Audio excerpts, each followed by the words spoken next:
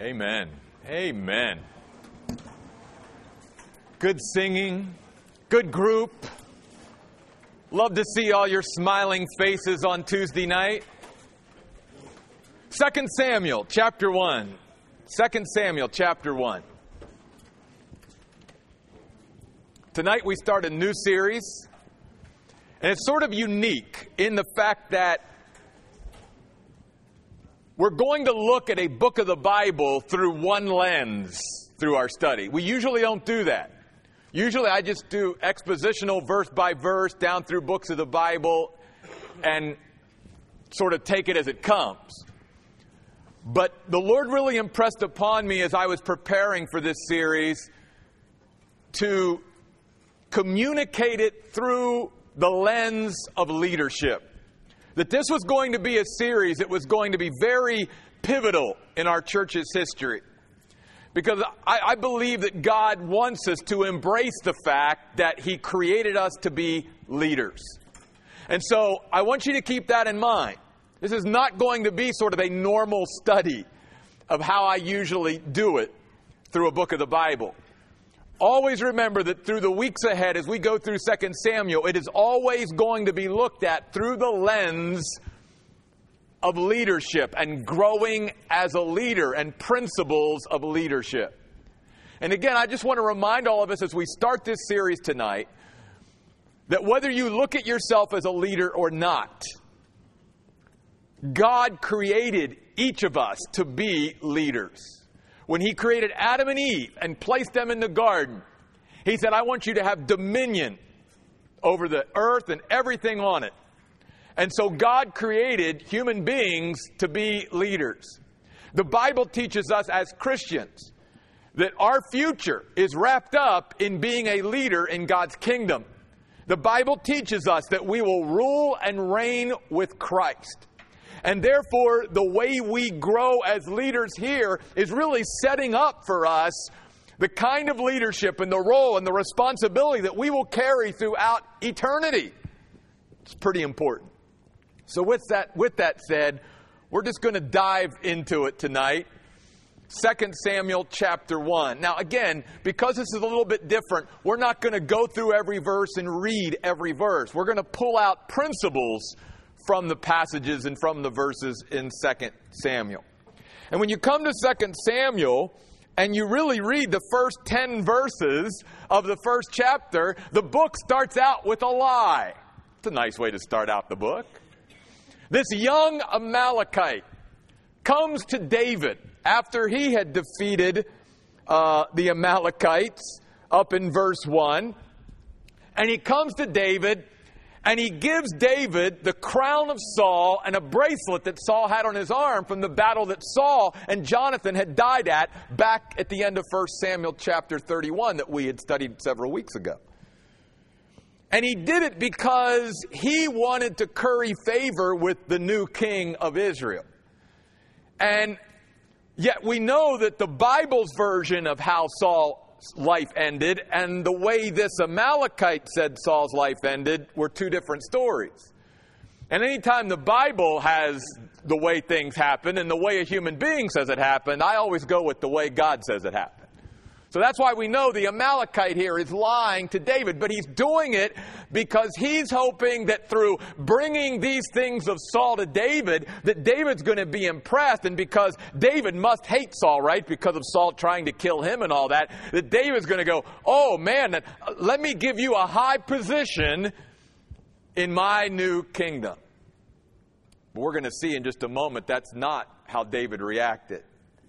Because one of the things that we have seen through our study of 1 Samuel, and one of the things that we see right here at the beginning of 2 Samuel is this. One of the things that God wanted to grow in David's life, and one of the things that David was learning was to wait on God's timing. To wait on God's timing. Listen, that's true for every one of us. How was the kingdom going to come into David's hands? Will he wait for it to come as God's gift? or seize it by his own initiative. See, this is why I think this chapter starts out the way it does. This young Amalekite was trying to seize a position in the future kingdom of Israel by his own initiative, by his own wit. And we're all tempted to not wait on God to bring something about, but to make it happen. But David did not want what the Lord did not give him.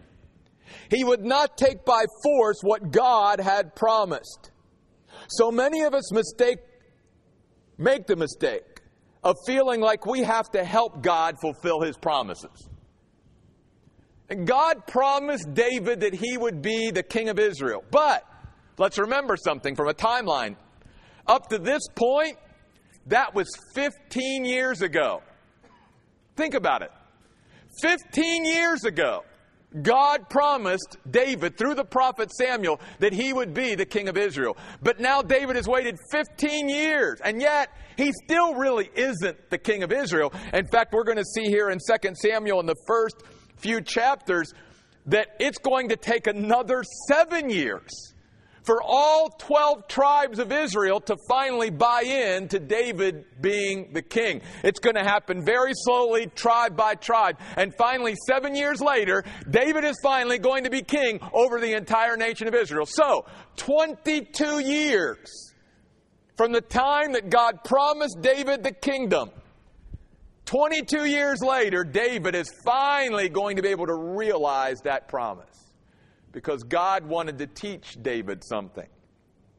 That anyone in God's kingdom and any leader in God's kingdom has to learn to wait on God's timing.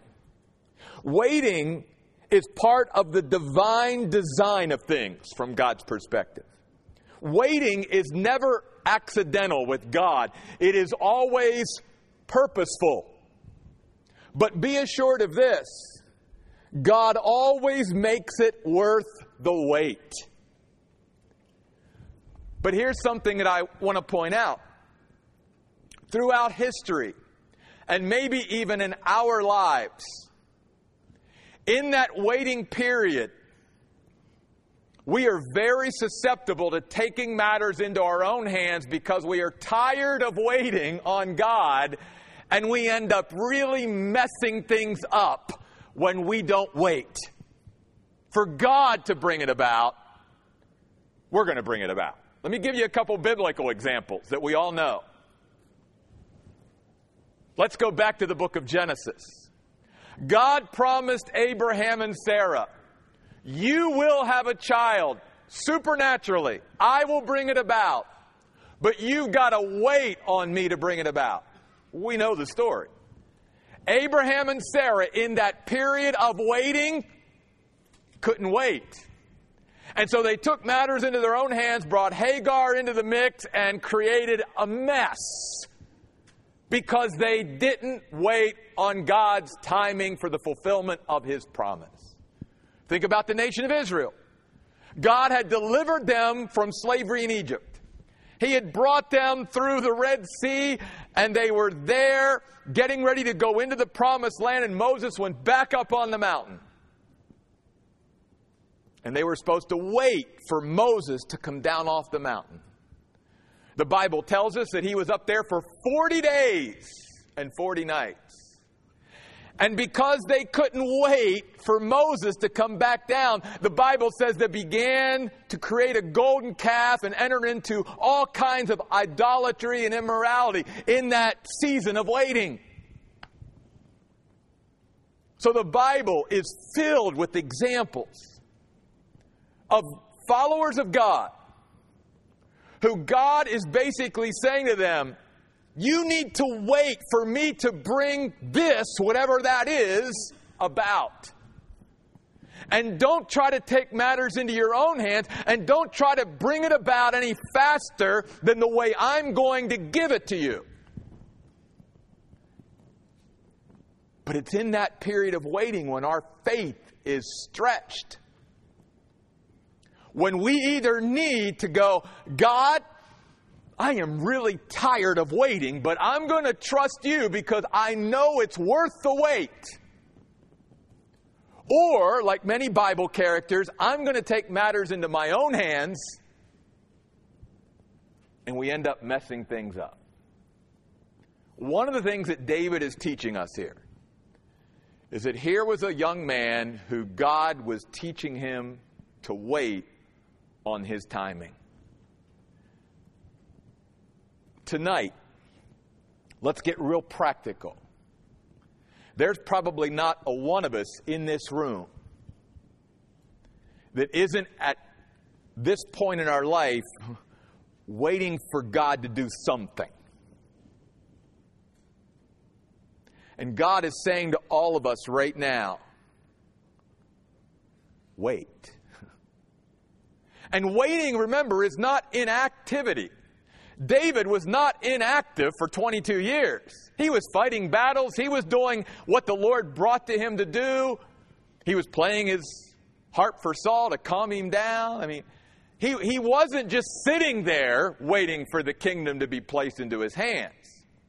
God doesn't want us to be inactive in that time of waiting, but what He does want us to do is to wait for His timing. Wait for Him to bring it about. Wait for Him to give us. Rather than feeling like we have to take matters into our own hands and help God along. And as I said, this is part of God's design. We're never going to get to a point in our lives on this earth where we're done waiting for God to do something or bring something about. This is so important in right now our church's history. We are in a waiting period, seeing what God is doing and how He's going to bring about what that next step is for us, as far as where we're going to meet and all of that, as far as land and buildings and all that. But again, God clearly is telling me, don't ever let that, Jeff, be your focus. Let me and the people be your focus. Never focus on that. It will come about in my time. We just need to wait. So many churches get tired of waiting and take matters into their own hands and end up getting in a bunch of trouble because they didn't wait for God to give them what He had. They did it themselves. And we're all susceptible to taking matters into our own hands and trying to do it ourselves rather than let God give it to us. So first principle, waiting on God's timing. Now, in just a moment, David is going to react to the young man's lie and what the young man said he did to Saul. But very interestingly, before he does that, notice in verse 11, David's immediate reaction is one of grief. I want you to look at this. Verse 11. David then grabbed his own clothes and tore them in pieces. You know, they must have had a big wardrobe back then. They were always ripping their clothes over something. As did all the men who were with him. They lamented and wept and fasted until evening because Saul, his son Jonathan, the Lord's people, and the house of Israel had fallen by the sword. The second thing I see here in 2 Samuel, as far as leadership, is that here were people who were truly broken because of the condition of God's people. I mean, they mourned, they grieved, they wept over the fact that God's people had taken a tremendous hit. The people of God had been crushed by the enemies of God. The condition of the people of God disturbed them. And it was almost as if God was saying to me, shouldn't the condition of the church do the same to us today? Shouldn't it drive us to mourning, grief, prayer, and sorrow? And when was the last time any of us shed tears over the condition of God's people? Because one of the things that David is showing us here as a leader is that God's reputation is tied up with the condition of God's people. And if we really care about God and His reputation, we will care about God's people and what condition they are in. Instead, many Christians begin to analyze the church. They begin to criticize the church. They begin to disengage from the church. Rather than being part of the solution, they just end up becoming part of the bigger problem. We need to pray for ourselves and pray for our church and other churches and other Christians. If we truly love God and know that God is so tied up with His people that the way of His people really reflect upon Him, that wouldn't we want the church to be doing well? Wouldn't we want the people of God to be gaining ground spiritually? Wouldn't we cease from such an attitude of competition amongst churches and Christians and rather create an attitude of cooperation, that we're all in this together? That's what we see from David here and all the people around him. As soon as they heard that Saul, the king of Israel, and Jonathan and those men had taken such a hit on the battlefield, they were moved.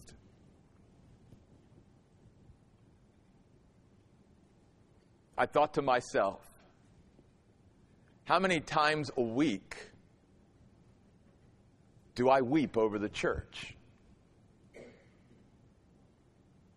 How many times a week do I weep over other Christians? Do I really care about how other Christians are doing? Or doesn't it bother me? And see, one of the things that we see here about these people, and I think what God wants to see in us, is that we care so much about others that when they're not doing well, we're not doing well. We rejoice with those who rejoice, but we're weeping with those who are weeping. Then in verse 13, basically David confronts the young man. And he says, if your story is true and you're actually the one that killed Saul, verse 14, how is it that you were not afraid to reach out your hand to destroy the Lord's anointed? And we know, study of 1 Samuel, that David had many opportunities to kill Saul himself and end this thing and speed up the process of him becoming king. But he said, I will not raise my hand against the Lord's anointed. And David is incensed that this Amalekite comes along and basically says, yeah, I killed Saul. And here's the proof. I have his crown. I have his bracelet off his arm. I think he was just very opportunistic on the battlefield and picked it up and brought it to David again because he thought that by doing that, he was going to curry favor with David and get some kind of high position in the new kingdom. But David is basically saying to him here, did you not respect or revere God's anointed?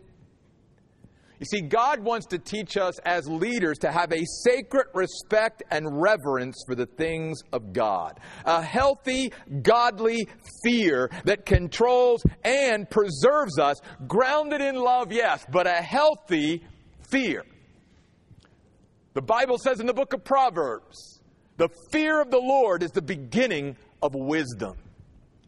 And one of the things that David at this point in his life had was a respect and reverence for the things of God. Even though Saul threw spears at David, David was not going to raise his hand and throw the spear back at Saul. That was God's anointed. If God wanted him brought down, God can very capably bring Saul down. If God wants me in that position, David thought, God can very capably put me there. But I'm not going to do it myself. I'm going to let God do it. Because I respect God and the things of God. You see, one of the things that God will try to do throughout our lives to grow us into leaders is to continue to elevate our respect and reverence for God and for the things of God. That's what He does. That's why a study of God's Word is so important, because it should elevate who God is. And part of the idea of worship, and the whole word of worship is really worship. How worthy God is, how valuable He is, that He should continue to get higher and higher. Our opinion and estimation of God should continue to grow. And therefore, whatever God touches and whatever God is involved with, we should grow in a respect and reverence for Him. Today, even within the church, there's almost this coziness and comfortableness with God that brings God down to a human level and doesn't allow God to stay where He should be. And yes, there is a balance between coming to God as my Father and knowing that He is my friend, but also respecting and reverencing He's a holy God. That's why God told Moses, take off your shoes, you are on holy ground. Treat me with respect. That's why we, the people of God, are called the saints of God. The word saint, Greek word hagios, meaning set apart ones. We are set apart from the world, set apart to God. We are to be distinctive, holy. Peter said to the people of God, be holy, for God said, I am holy. And we need to gain that respect and reverence for God and for the things of God. Once again, that's what we see here as God is growing David into the leader that He wants him to be. Verse 17. Then David chanted this lament over Saul and his son Jonathan. The next thing I see is how thoughtful David is. God wants to grow us into being a thoughtful person. Not an unemotional person, but a thoughtful person. A person who, again, in the New Testament age, through the power of the Holy Spirit, we are able to keep our emotions under control. God doesn't want us to be unemotional, but He always wants us to keep our emotions under control. And the reason I bring this up at this point is because a lament is an expression of thoughtful grief. It is the intensity of one's emotions uniting with the discipline of one's mind to produce what I call sort of a structured sorrow. It is no less sorrowful or sincere, but it is a vehicle for the mind as well as the emotions. David is not just vomiting out emotions and feelings. He is carefully choosing his words. That's what a lament is. An expression of thoughtful grief. Taking time to carefully choose his words. God wants us to be that way. It's so easy for any of us, whether it's in the heat of the moment in life or whatever, to allow our emotions to take over and to say and do things that are not thoughtful but are thoughtless. And one of the things that God wants to do in our life is to help us all become more thoughtful. Not only thoughtful about what we say and what we do before we say and do it, but even about how it's going to affect God and His reputation, how it's going to affect others around us. And that's what this whole concept of David now stopping and lamenting and writing these carefully chosen words down at this point. Again, it's not that he's unemotional. He's very emotional. Remember, he just tore his clothes. Pretty emotional. But he's going to allow the discipline of his mind to guide his intense emotions. And God wants us to learn to do that as well. Notice also in verse 18, David gave instructions that the people of Judah should be taught this lament that he names the bow. The bow was sort of a battle of might, if you will, a battle bow of might. in Israel. In fact, during Saul's reign, sort of the symbol of Saul's kingship was a bow. And I'm not going to take time to read this lament tonight, but David goes through and basically says, boy, how the mighty have fallen.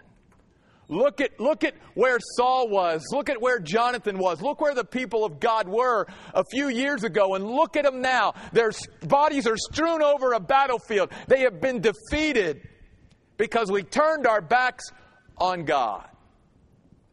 And the next thing I see here, by David asking and ordering, actually, this lament to be taught to the people of Judah, was this. Another thing about leadership and growing as a leader is seeking to take our failures and losses as an opportunity for growth and learning.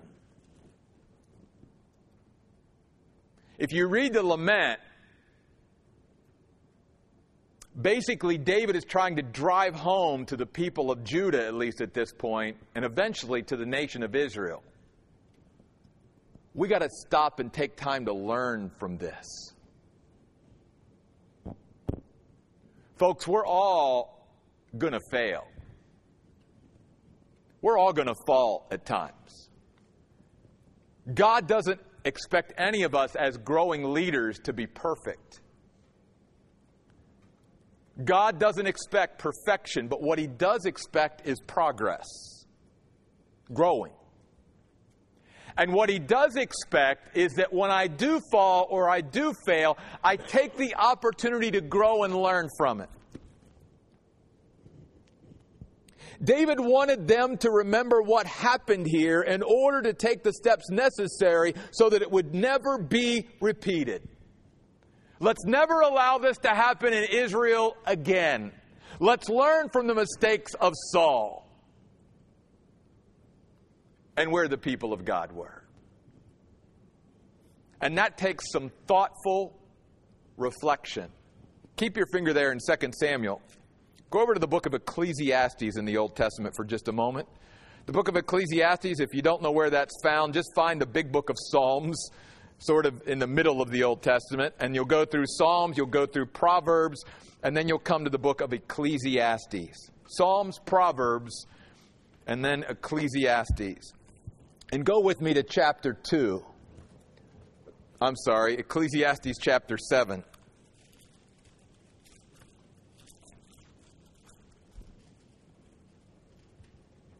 Look at verses 2 through 4. Written by Solomon, by the way, David's son, years later. In Ecclesiastes chapter 7, verse 2, it is better to go to a funeral than a feast. For death is the destiny of every person, and the living should take this to heart. Sorrow is better than laughter, because sober reflection is good for the heart. The heart of the wise is in the house of mourning, but the heart of fools is in the house of merrymaking. Now, Solomon isn't saying, if you're a Christian or if you're a God follower, don't enjoy life. Sit, soak, and sour. No, that's not what he's saying. But what he is saying is, if death happens to come, take time at that funeral or that memorial service to remember your own mortality and your own frailty and how short life is. Allow that to affect you. Let it change your life.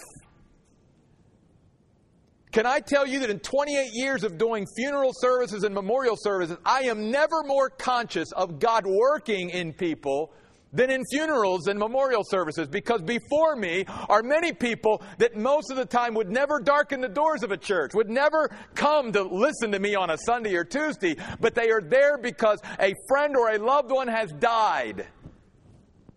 And it gives me a great opportunity to at least remind them, do you want to let this opportunity of that friend or loved one who's now died just go and just go on your merry way after it's over and not let this affect you in some way? And Solomon would say, no, that's a fool to do that. And in a sense, the reason I went there is because that's exactly what David is doing here, even by stopping and saying, guys, we've got to learn from this. This is a terrible defeat. And now's not the time to go out and party and try to forget about it and move on. No, now's the time to take a little bit of time and learn from it and grow from it. Let it hit us. Let it affect us. But let us do it in a positive way. And then we will move on.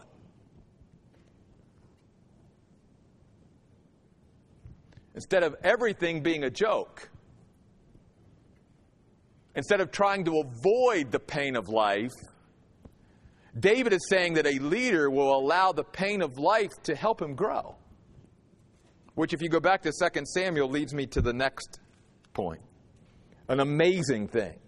In this lament, in verse 24 of 2 Samuel 1, David says, "O daughters of Israel, weep over Saul." Are you kidding me?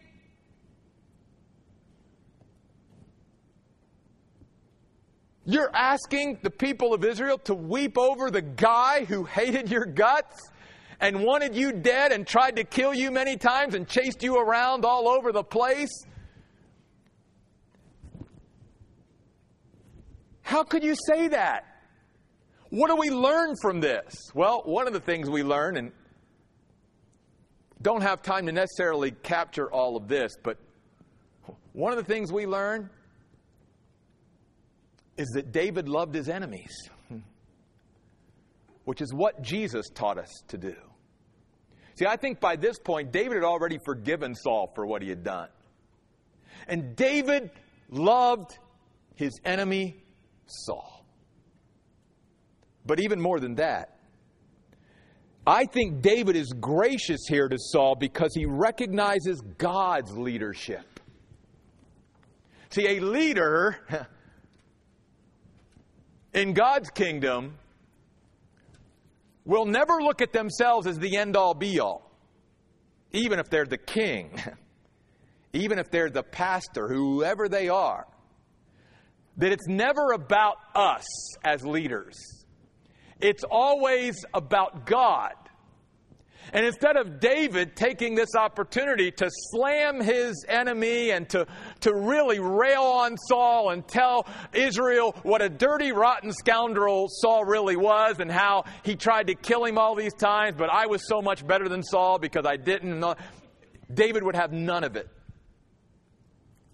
Because that wasn't going to advance the kingdom of God. All that was going to do was advance David.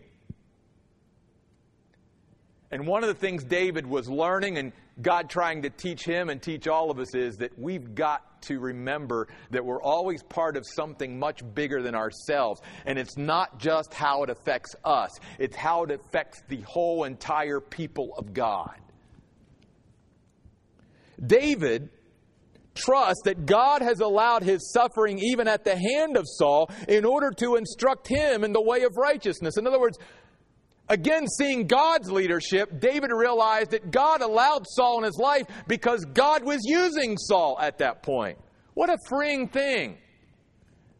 To even see our enemies and the people who oppose us and the people who slander us and even maybe our fellow Christians who do bunches of bad things at times to us.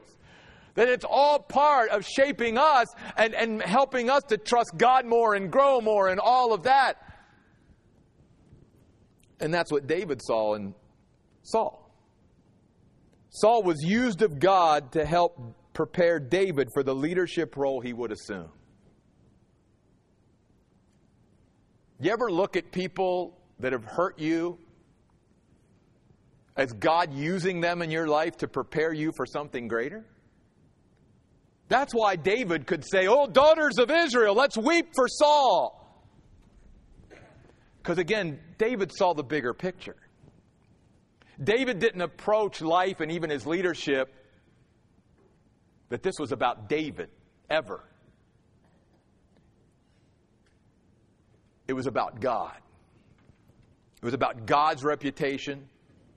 Going back to what we said earlier, it was about the people of God's reputation. It wasn't about David. Then you come down to chapter 2. The next thing we see, and we saw this in chapter 31, was David inquiring of the Lord.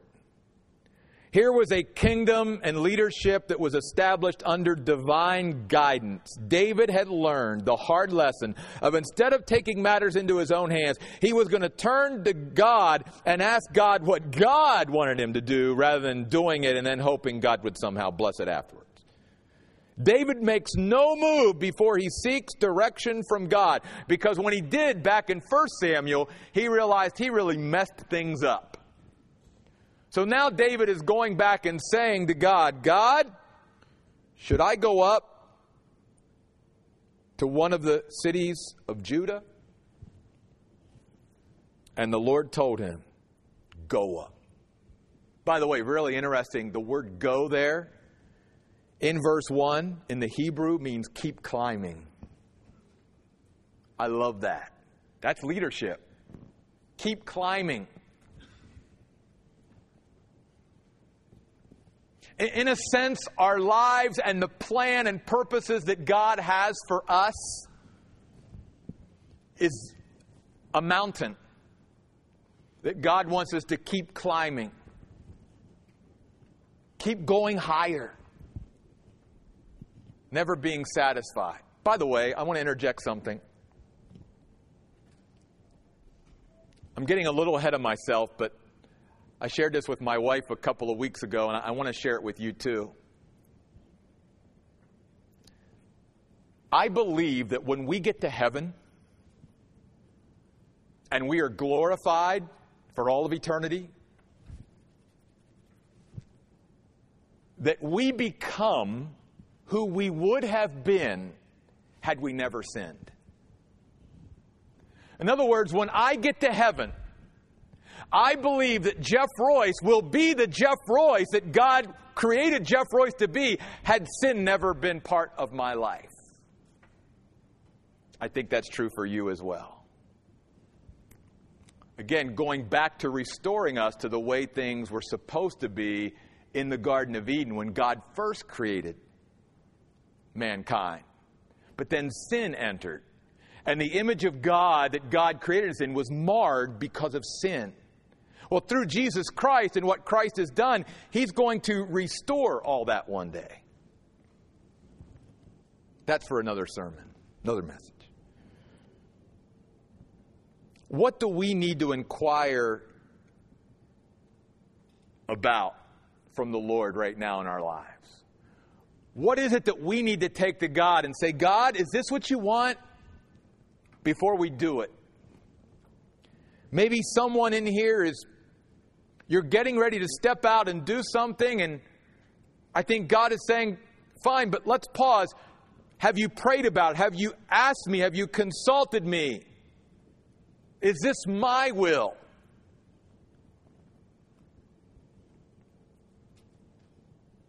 Then notice, the Bible says in verse 4 that the men of Judah came, and there they anointed David as king over the people of Judah. One tribe. But at least he was king over one tribe. One tribe. The tribe of Judah. 11 were left. But at least he started with one. The point I want to make is this. When God grows us as leaders, and this will be the last point for tonight. We'll close with this. When God is growing us, He wants us to understand that it always starts out with a small beginning. It's one of the things I try to encourage our leaders, say, around the Oasis with. If you start something, don't worry if it starts out small. God always starts small. But don't despise small beginnings. Because Jesus said, the kingdom of God is like a mustard seed. Remember that, He said. But look at what that little mustard seed can do. In fact, in closing, would you turn back with me to the book of Exodus, chapter 23, second book of the Bible. I want to encourage all of you in your life. And this goes back to even what I've been talking about on Sundays as far as spiritual growth. So I think it will encourage you. God will never grow us as human beings, as leaders, trying to take us from point A in our walk with Him to point K. God never does that. It's always one step at a time, little bits at a time. So it's going from point A to point B, from point B to point C. Or as we shared even Sunday, it's that next brick that God wants me to lay. So don't ever get overwhelmed at the mountain that is before us. And maybe where God wants us to climb, because God doesn't want us to focus on the top of the mountain. God just wants to focus on where's that next hand going? Where's that next foot going on the mountain as we keep climbing? After He had delivered the nation of Israel out of Egypt, in chapter 23, verse 29 of Exodus, God says to Moses and to Aaron, I'm not going to drive them out before you in 1 year, lest the land become desolate and the wild animals multiply against you. Underline or mark these next 3 words. Verse 30. Little by little, I will drive them out before you until you become fruitful and inherit the land. That's something we all need to remember and learn as growing leaders. We get so discouraged because it's just our growth is so slow and it's so little by little. And a church's growth seems so little. Folks, can I just tell you? We're growing, but I'm glad we're growing little by little, because to me that's showing that God is doing the growth and not us. Because we wouldn't want to just all of a sudden, boom, just explode. That's not the way God works. God lays it one layer at a time, couple people at a time, couple families at a time, and keeps adding to the church. And He does it little by little. And though churches like ours may start out very small, the impact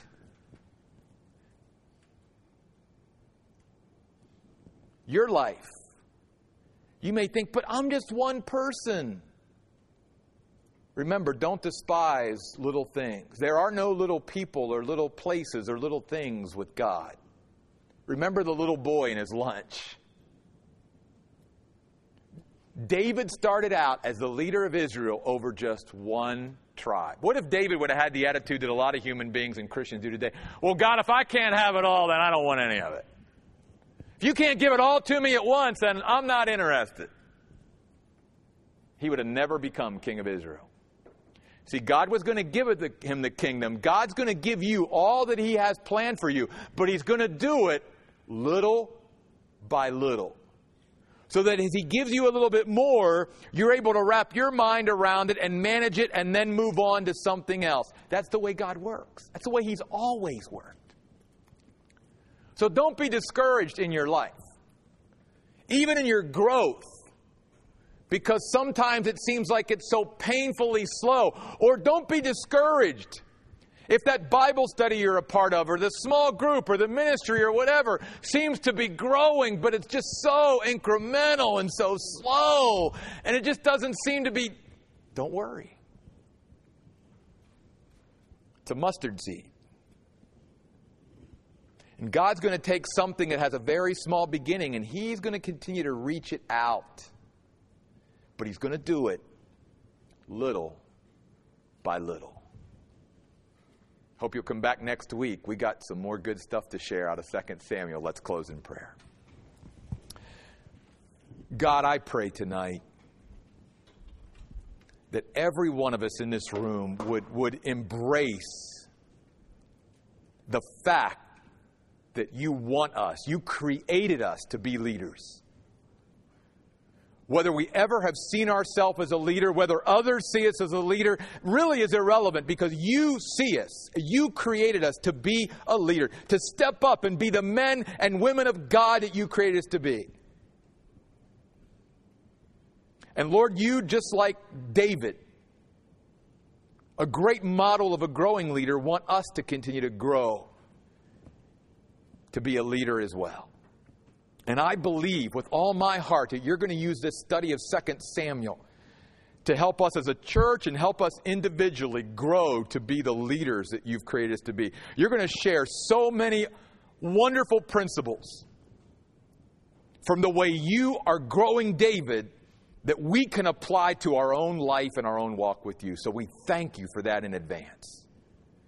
And I look forward to seeing how you really start to use this in our lives, and how this is going to reach out even to others, and how you're going to use this to even impact other lives as well. Help us, Lord, not to despise small beginnings. Help us to realize, Lord, that you are a God who works little by little. Lord, take us home tonight. Help us to rest in you. If there's someone here tonight that, Lord, maybe they're even fretting going to sleep tonight because sleep escapes them at this point. They can't even get any rest. They're so anxious and tied up about so many things. God, as Nicole even shared earlier, God, help them to rest in you, in your arms tonight. Help them to trust you. That even, Lord, if they're in a season where they're waiting, and maybe if we're honest, some of us, we really get tired of waiting and weary of waiting, God, just encourage them tonight. That if they just continue to wait on you, it will be worth the wait. But if we refuse to wait and we take matters into our own hands, we can really mess things up and bring a lot of unnecessary pain into our life. So God, also remind us, leaders wait on God's timing. Bring us back on Sunday, Lord. Excited to be here and to continue to grow, we pray in Jesus' name. Amen. Folks, God bless.